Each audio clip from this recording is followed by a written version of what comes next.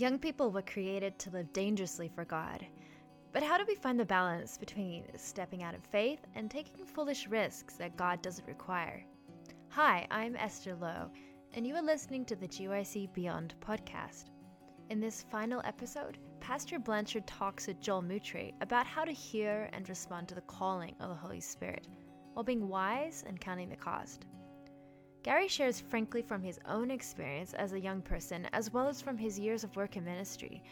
As the World Youth Director, he provides relevant and up-to-date information on opportunities that are available for young people to become rightly trained and to live a life in active, aggressive, and unstoppable ministry for Christ.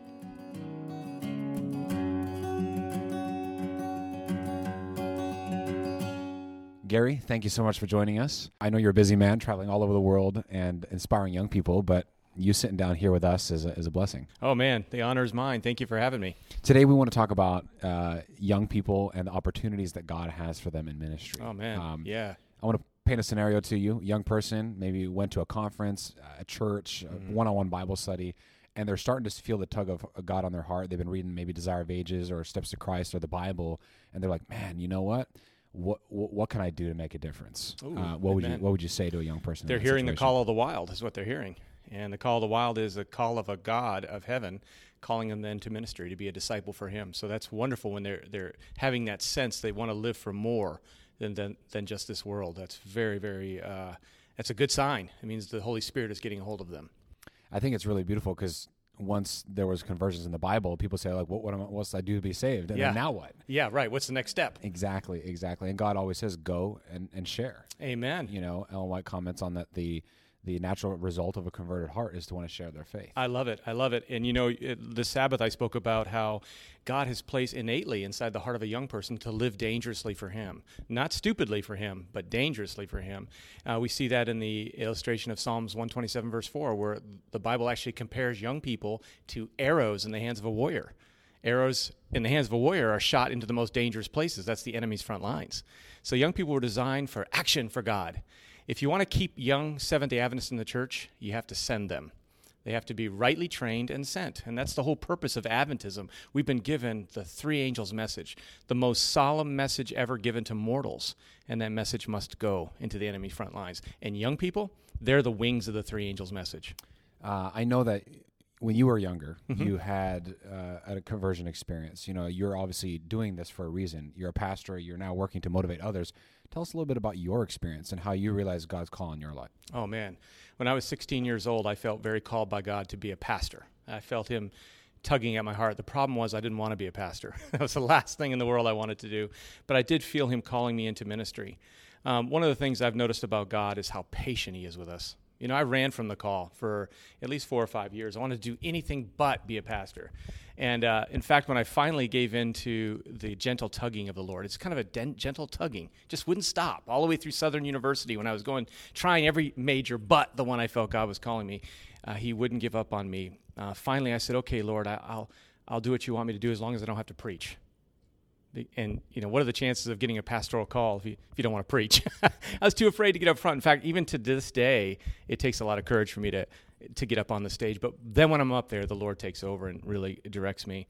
I remember the first time I ever preached, I was so nervous. I couldn't stop my leg from going up and down the whole time. And people could see it. My leg was out of control, and I was just standing there very, very petrified. But through the years, I have found that the one who calls you is also the one who will come alongside you. And just like with Moses, he says, who made your mouth, Moses? Don't worry, I made your mouth. I will tell you what to say. Don't you worry. If I'm calling you, move forward. So I have found God to be faithful and true, and I've also found that he doesn't call the qualified. He qualifies the called. Don't look at your life and say, and you're feeling a call from God, and don't be tempted to think, oh, that can't be for me. I'm not worthy. Well, that's exactly the point. He calls the ungodly to the cross. Then he washes them clean, fills them with the Holy Spirit, and sets them to work for him. Very important and one of the greatest experiences of a person's life, great adventure serving the Lord. One of the questions that many adults ask young people is, what do you want to be when you grow up? Especially kids, right? Yeah. I like to rephrase that. And it's almost a pet peeve of mine. I say, you know, we should really train our kids to say, what would you like? What do you think God wants you to do? Wow, and, good. You know, and how does somebody find that? You know, they know that they should be a missionary. Do they have to go to Asia or Africa or Europe to do that? or can they also be a missionary by being a nurse or a doctor, a lawyer, etc.? How do you find your calling? Like, you're a senior in high school, and you have absolutely no idea. What's the game plan? What like literally step by step? What does a young person do to actually try to find God's will for their life? Oh, that's a really good question. That's actually a very big question. But it's a very important one too. When you're having when God puts in your heart a passion for the lost, He will also open doors. You just need to keep your eyes and your ears open. I've learned something through the years as I've studied the Word of God, and I've seen how God works around the world. Whenever there's a heart open for God, God always sends a missionary. And we see that throughout the Bible. Nebuchadnezzar, he had a heart open for God. God sent Daniel, right? Rahab in Jericho, heart open for God. God sent the spies, right? You have Cornelius in Acts chapter 10. He had a heart for God. He was still lost. He was a good guy, but lost. Who does God send? Peter. So what I'm saying is that if a young person is feeling that in their hearts, it's because God is raising them up to do something great for Him. There is a mission. He has a purpose. There's someone in their life that needs them at that time, and God is raising up to do that. So it's a very good thing. God will open the door and make a way. The Holy Spirit will direct and guide them. I would say, just really quickly, some practical things. I would definitely be in tune with what's going on in your local conference. Your conference youth director has activities and events and stuff that is happening that you can get involved in. You can also check out the GC website. I got to do a little plug for that, right? Youth.adventist.org, and you can learn about 1 year mission, Mission Caleb, public campus ministries, 100K, where we're challenging young people to have 100,000 evangelistic series around the world. So there's these websites they can go to look at, see if God is speaking to them through those things, but keeping their eyes and ears open. If God is stirring their heart to doing something for Him, God will open doors. They just need to open their eyes and open their ears for the opportunities. And don't be too proud for humble things. It may be that you're going to be picking up chairs. Maybe that's the first thing you're going to start doing.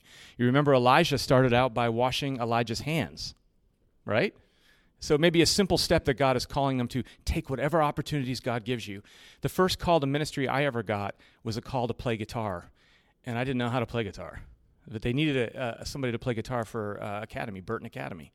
So I learned that summer how to play, and that was the first thing I did is I led song service at Burton Academy. God opened that little door for me. Scared to death to do it.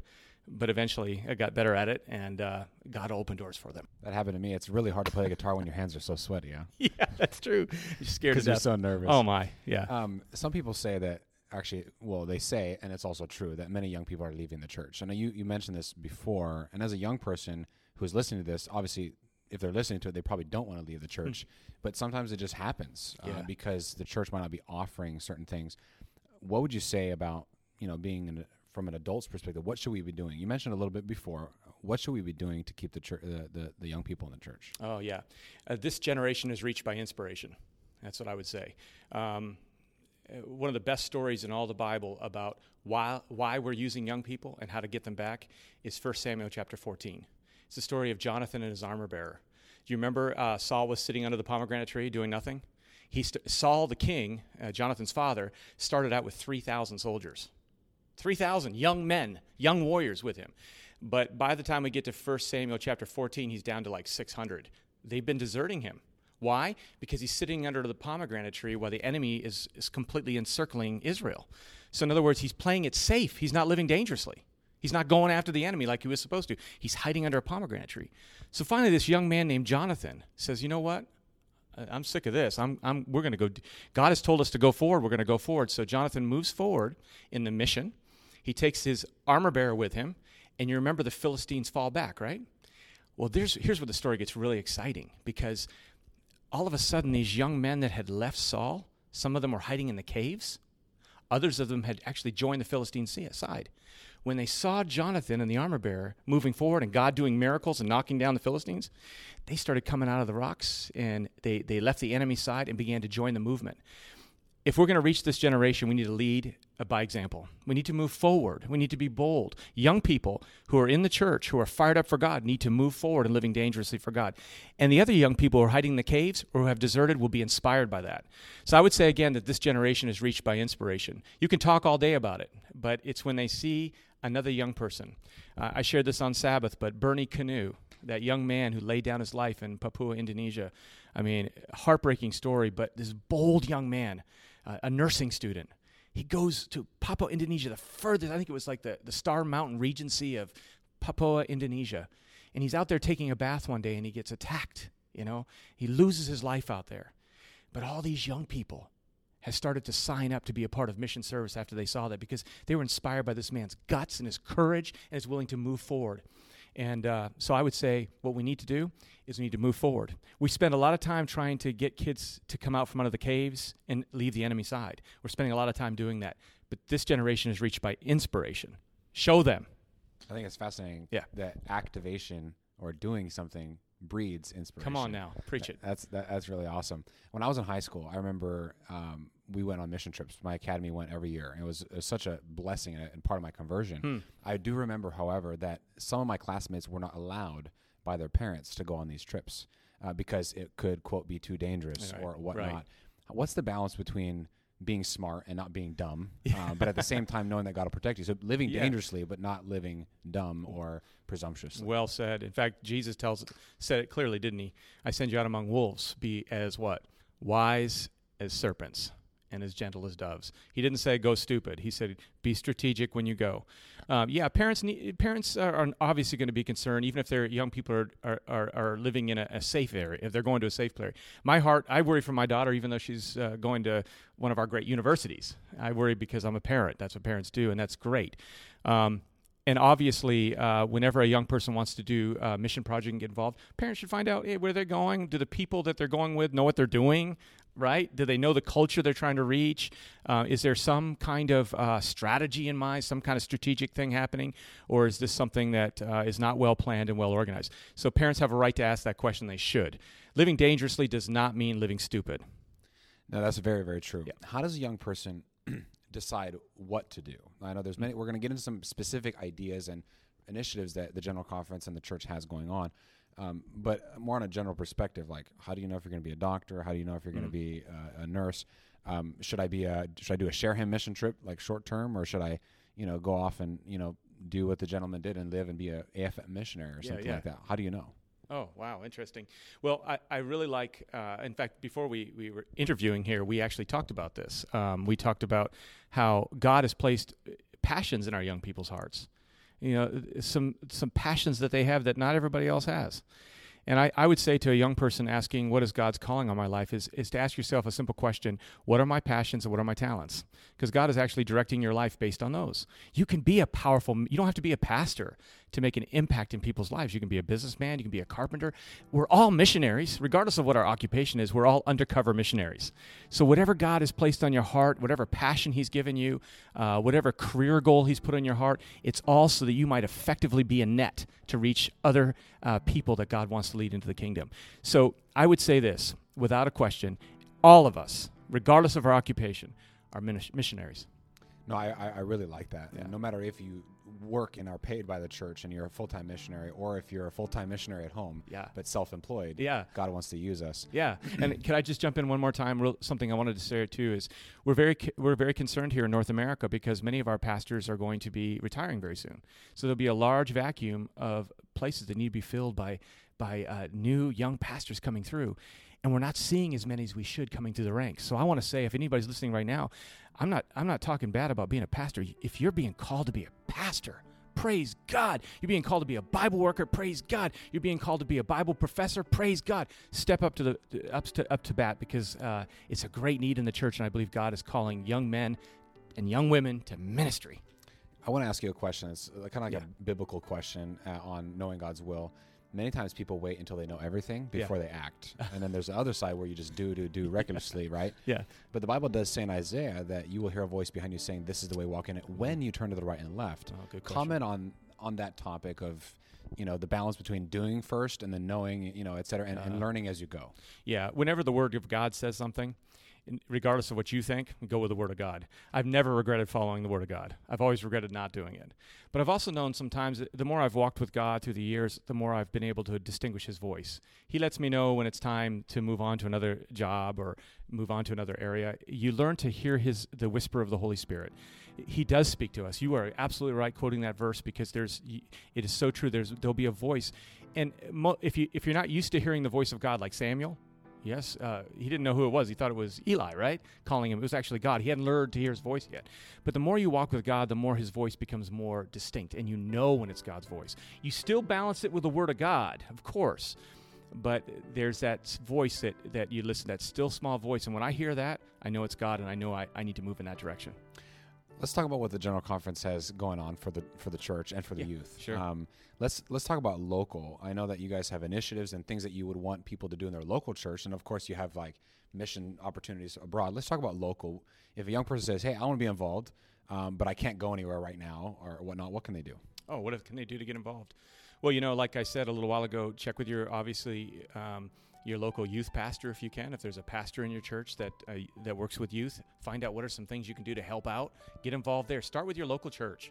If you have a youth pastor, come on, work with your pastor or your senior pastor. It doesn't have to be if you don't have a youth pastor, work with them. Find some things locally there that are needed. Or maybe also in your community. Man, a great way to reach people for the kingdom is to get involved in community efforts. Also, like I said a little while ago, the next step would be to get in touch with your conference, find out what's going on, learn what their website is, learn what social media platforms your conference has for youth ministry, and get actively involved in those things. So that's what I would say. I would say start as close as you can to where you're at. Remember what Jesus said? He said, "And you shall receive power when the Holy Spirit has come upon you, and you shall be witnesses for me." And he says in Jerusalem. He starts in Jerusalem. He doesn't start at the end. He starts in Jerusalem, and then Samaria, and then Judea, and then to the end. So start closest to where you're at. You don't have to go across the ocean unless God's calling you to go. If he's calling you across the ocean, go, for sure. If he's opening up doors for that to happen, go. But otherwise, start in Jerusalem. It's true, because many times people think that, I want to do great and big things for God, but we're not faithful in the little things here. True. And that's something that God convicts all of us about. It's and true. It's so powerful. Yeah. Because really, big things are just a bunch of small little things put together. Oh, man, yes. Well said.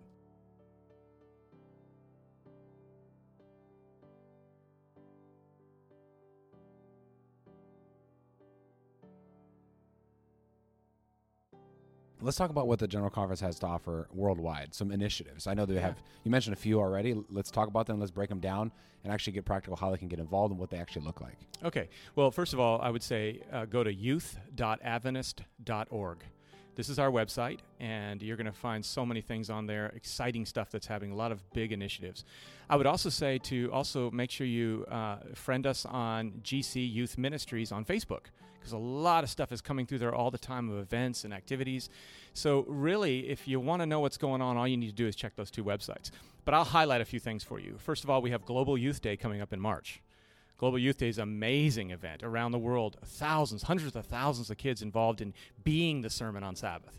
Some of them go to church on Sabbath and hear a message, and then they go out and they be the sermon. Others just spend the day being the sermon on Sabbath. No sermon.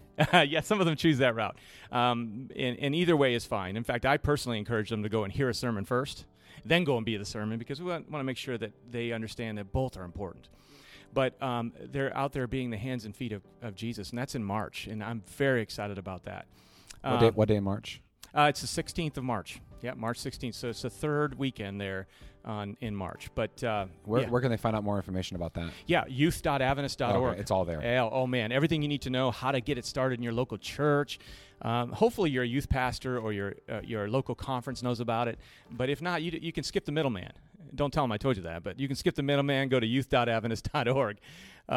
So Global Youth Day is a big thing. We have 1 year in mission. Very excited about 1 year in mission. Yeah. One thing I want to ask you about the Global Youth Day, what are some examples of things people, do they just go pass out tracts? Do they feed the homeless? Like, what are some things that people can get involved in just even by listening here? That's a very good question. We have different themes each year. This year it's adopt. The idea is for them to adopt an elderly person that they can care for in an elderly home, adopt an animal, maybe adopt a prisoner, adopt a homeless person. It's to really take somebody under your wing and care for somebody. Now, let me just say something about Global Youth Day. Global Youth Day is not supposed to be a one-day event. It's supposed to kick you off a lifestyle. So when you start Global Youth Day, it's a beginning of your entire year of working with this person that you're adopting. So this year it's adopt, and we really want to challenge young people to be the sermon by loving and caring and adopting somebody and unconditionally. Before we move on to the next one, do you have maybe like a testimony or example of how this has impacted young people or maybe the community, either or? Wow. We have so many of them. I mean, in fact, you want to make sure that you go to, I'm going to plug it again, GC Youth Ministries Facebook page, because we will live stream this thing, and you will see young people from all the world there during Global Youth Day.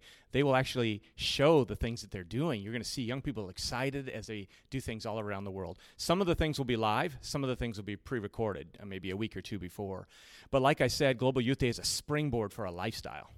I really love that. You mentioned a year in mission. Let's go there. Oh, man. Yeah, I'm very excited about that. We're challenging every union around the world to have a 1 year mission. 1 year mission is where teams of young people 18 and older come together, and they come up with a plan using Ellen White's strategy. You know what it is. Ministry of Healing, page 143, Christ's method alone, socialize, sympathize, serve, and save. They use that template. Together, they come up with a plan to reach a particular city, and they spend the entire year working that strategy based on Ministry of Healing, page 143. And I got to tell you, brother, around the world, the stories we're hearing are amazing. Young people reviving local churches by this ministry, young people planting churches through this ministry, starting ministries. And so we're challenging every single union around the world to have a 1 year mission. And everything you need to know about 1 year mission is at youth.adventist.org. Man, that's the website to go to. We just have a theme going on here, don't we? I want you to go a little bit deeper into the Christ Method Alone summary, because I love that quote. Yeah. And I love the concept of helping people, meeting their needs, because it builds confidence, as the quote says. Yeah. But I love how you summarize it. I'm actually going to keep that and use that when I present and I explain to people. Let's go into, just because some people might not even know what that is. Yeah. Because we can think of ministry as like just preaching and passing out tracts. That's like the traditional way. It's very effective, but there's more to service than just doing that. Yeah. Let's break those down. Well, I've just noticed that in a lot of things we either do a bunch of loving acts in the community but never share Jesus, or we preach Jesus but never do any loving acts in the community. What Ellen White was pointing out in Ministry of Healing, page 143, is that our ministries need to be redemptive. In other words, we need to love the people in the community, but ultimately we need to lead them to the Savior, Jesus Christ. And one of my favorite stories about this is in Acts chapter 3. Remember the story of Peter and John? They were going to the temple for prayer, and they see the beggar, and they said, "Silver and gold have we none, but in the name of Jesus," and they reached out their right hand. That right hand is the hand of grace, a favor. In the name of Jesus, they reached out and helped the man up. That right there is what Ellen White's talking about. It's going into our communities in the name of Jesus, in the name of Christ, boldly saying the things that we're doing are because of him and what he did for us, and reaching out that right hand of grace toward others that are in need and helping them up. It's very interesting. As soon as they reached out the right hand in the name of Jesus to help them up, a miracle happened. When we go out in the community redemptively, we're going to see signs and wonders and miracles done in Jesus' name, supernatural stuff happening, crazy stuff happening. And you remember this young man came into the church as a result of that. So we need to make sure we understand Ellen White's strategy. She says to socialize, sympathize with the community, right? Serve them, and then save them. Lead them to Christ. I think that's really powerful. Is there another initiative that you guys have going on? We've got lots of them. We have Mission Caleb as well. Caleb is kind of 1 year mission light. Does that make sense? 1 year mission is 1 year, but Caleb can be a week. It can be 2 weeks or 3 weeks. But what's cool about Caleb is it's very synergy. It's a lot of synergy. What happens is all the youth leaders in a conference and all the youth leaders sometimes in a union will pull all their young people together and get an army of young people together, and that army will go into a particular city. And they'll go in the city and they'll spend the day practicing Ministry of Healing 143, right? Like we just got done talking about. But then in the evening, they'll hold evangelistic meetings. I was in Lima, Peru, about a year ago. And brother, I got to tell you, the stuff I saw there was amazing. I wish it could happen around the world. But what happened is all these youth leaders got together, all their kids, and they brought 10,000 kids to the city of Lima. 10,000! They filled a stadium of kids, and they worshiped and praised God. Then they all went out and did acts of kindness throughout the week. And then every night they held evangelistic meetings. And I remember driving down an alley road and seeing several young people up on a stage preaching, and people looking out of their windows seeing these young people preaching the three angels' message. They baptized hundreds. But Caleb mission is a combined effort that's it's a short-term thing, but a mass of young people doing all these acts of kindness in a city. So they swarm the city, basically. It's pretty cool. What would you say to a young person who is seeking to do God's will and to do something radical, but they don't have a lot of support? Sometimes that they come across that, maybe from family, Sometimes they're the only Christian, or even their church family, unfortunately, is not supportive. They're the only young person. What would you say with that?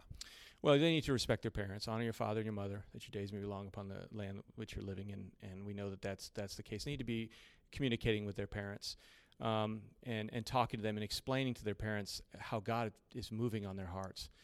Ultimately, though, all of us need to make a decision to obey the Lord, even when what we want to do is opposed to what our parents want us to do. We need to be willing to obey the Lord. So I would encourage young people to work very carefully and honor their parents, their father and their mothers, but also keep in mind that ultimately they need to be obedient to the Lord. A good example, this is Jonathan, like I just shared with you. Jonathan didn't get permission from his father. Of course, he was an older young man. He was older. He wasn't a young person. He was older, but he didn't get permission from his father. He went, and God did a mighty thing. And basically, his father ended up following his example. That's really beautiful. What's your favorite Bible character? I know we mentioned several here that illustrates this idea of living boldly for God. Oh, boy. Well, Jonathan, obviously. First Samuel chapter 14, to me, is a huge example of what it means to live boldly for God. I think there's a whole lot of them, especially in the history of our church. Like, I love the story of Abraham LaRue, a 66-year-old man living in Windsor, California, man. Boy, just 66 years old, dude. And he feels a call of the wild to go to China. So he goes to the church leaders and he says, hey, guys, I really feel called to go to China. And they're like, dude, you're 66 years old. You can't do that. What does he do? He goes back, he raises the money, and he funds his own way to Hong Kong. He goes to Hong Kong and he leads people to Jesus. He was bold, man. He just went forward because God was calling him. He tried to get people to support him, but he couldn't get it. So he was faithful to God regardless. And he raised the money to go himself. He made up his own flyers. People were converted. 10 years later, they finally sent a, quote, official missionary to China. And by then, Abraham LaRue had led several to be ready for baptism. This is a great story. That is absolutely inspiring because unfortunately there's not always support, and that's a good example of not support as well. There was no support, but he went and did it anyway. He did it anyway. I mean, I could tell you stories. I just mentioned to you Bernie Canoe, which is inspirational, March 2018, when he laid down his life for the cause of Christ. It was a great story there. But I could tell you, what about J.N. Andrews, who sacrificed everything? His wife passed away. His daughter passed away. He eventually died. But he laid it all down for the Lord. And I like what God says, that if you lose your life, you'll find it. You know, we need to remember something, brother. It's more dangerous serving the devil than it is serving Jesus, right? And so we got to keep that in mind, that yes, living for God is living dangerously. Not stupid, but it's living dangerously. But it's much more dangerous living for the devil. And not only that, it's not as much fun, too, because Jesus has said if we live for him, we'll find our life and not lose it. Come on. I think that's powerful, and something that you said reminded me, and I just thought of this. It's much more dangerous to not do anything at all as well, which is really working for the devil. Yeah. Because doing nothing, it's just not a good situation to be in. You got a good point there. People think that what's the risk of action or the risk of doing nothing? Exactly. Which one's worse? Well, you know, I would say this too, that Jesus said you're either gathering or scattering. There's no such thing as not doing anything. You know, by your life, you're either turning people on to God or turning them on to the enemy. There's no middle ground. There's no fence sitting.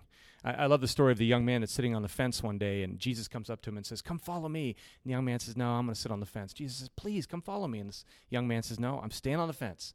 So Jesus goes. The devil shows up and says, come on, young man, come follow me. And the man says, nope, I'm going to stay on the fence. And the devil smiled and said, that's okay. I own the fence. Ooh, that was a good one. In our last closing minutes here, I want us to take a little bird's eye view and kind of more in an appeal way, talk to the young people that are listening. You've been in ministry for many, many years, and you work with young people, and you've seen a lot, and you've learned a lot.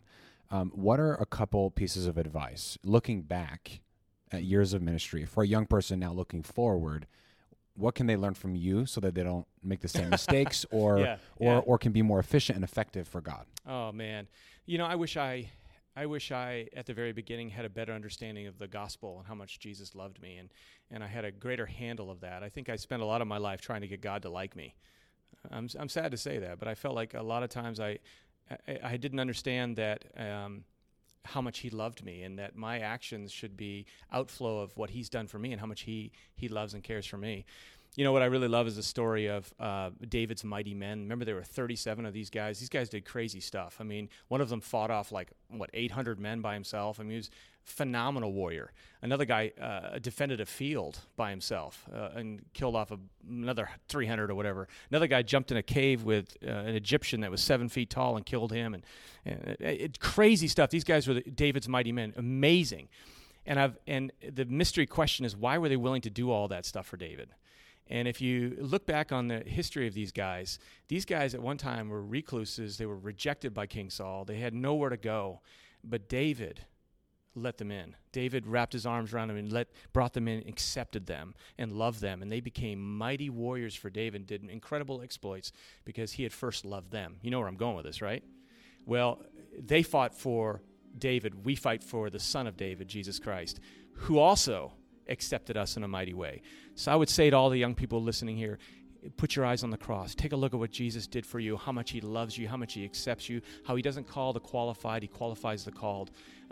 Remember that Jesus says to you to come as you are to him. And here's the good news, that as we come to Christ and we realize how much he loves us, we respond in love to him and great exploits for him like David's mighty men. What's the closing words? That was super awesome. But somebody's on the fence. They're like, I don't know if I want to be successful. I want to make money. I want to have a family. I want to have the white picket fence. Yeah. Tip the scale for them. Oh, well, you may not have the white picket fence and all the things of the world, but I'll tell you this right now, that God has blessed me mightily. If you follow Jesus, boy, did he say you'll find life and find it more abundantly? But I'll tell you what, you never be bored for serving God, and he will give you what you need. He's taken care of me. I've been so blessed. As you follow Jesus, he will at the right time give you the right person to marry, guide you to the right career. And it's not that life will be easy all the time, okay? But he will care for you and guide you through this life. He's the great shepherd. So you don't need to worry about all that. If you give your life to Jesus, you know everything's going to be okay in his time. You just know that. If you don't give your life to Christ, you don't know what's coming your way. Thank you so much for joining me. And I know the young people, I even myself was re-encouraged to continue to live for God. Come on. Which is awesome. Amen. And so thank you so much for joining us. Thanks, brother.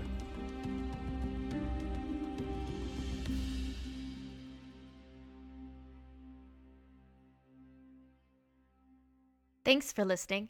If you've enjoyed this episode or others from the Beyond Podcast, look out for a new podcast series coming up entitled Learn and Share, which I will be hosting along with Joe Mutre. Go to learnandsharepodcast.com to find out more.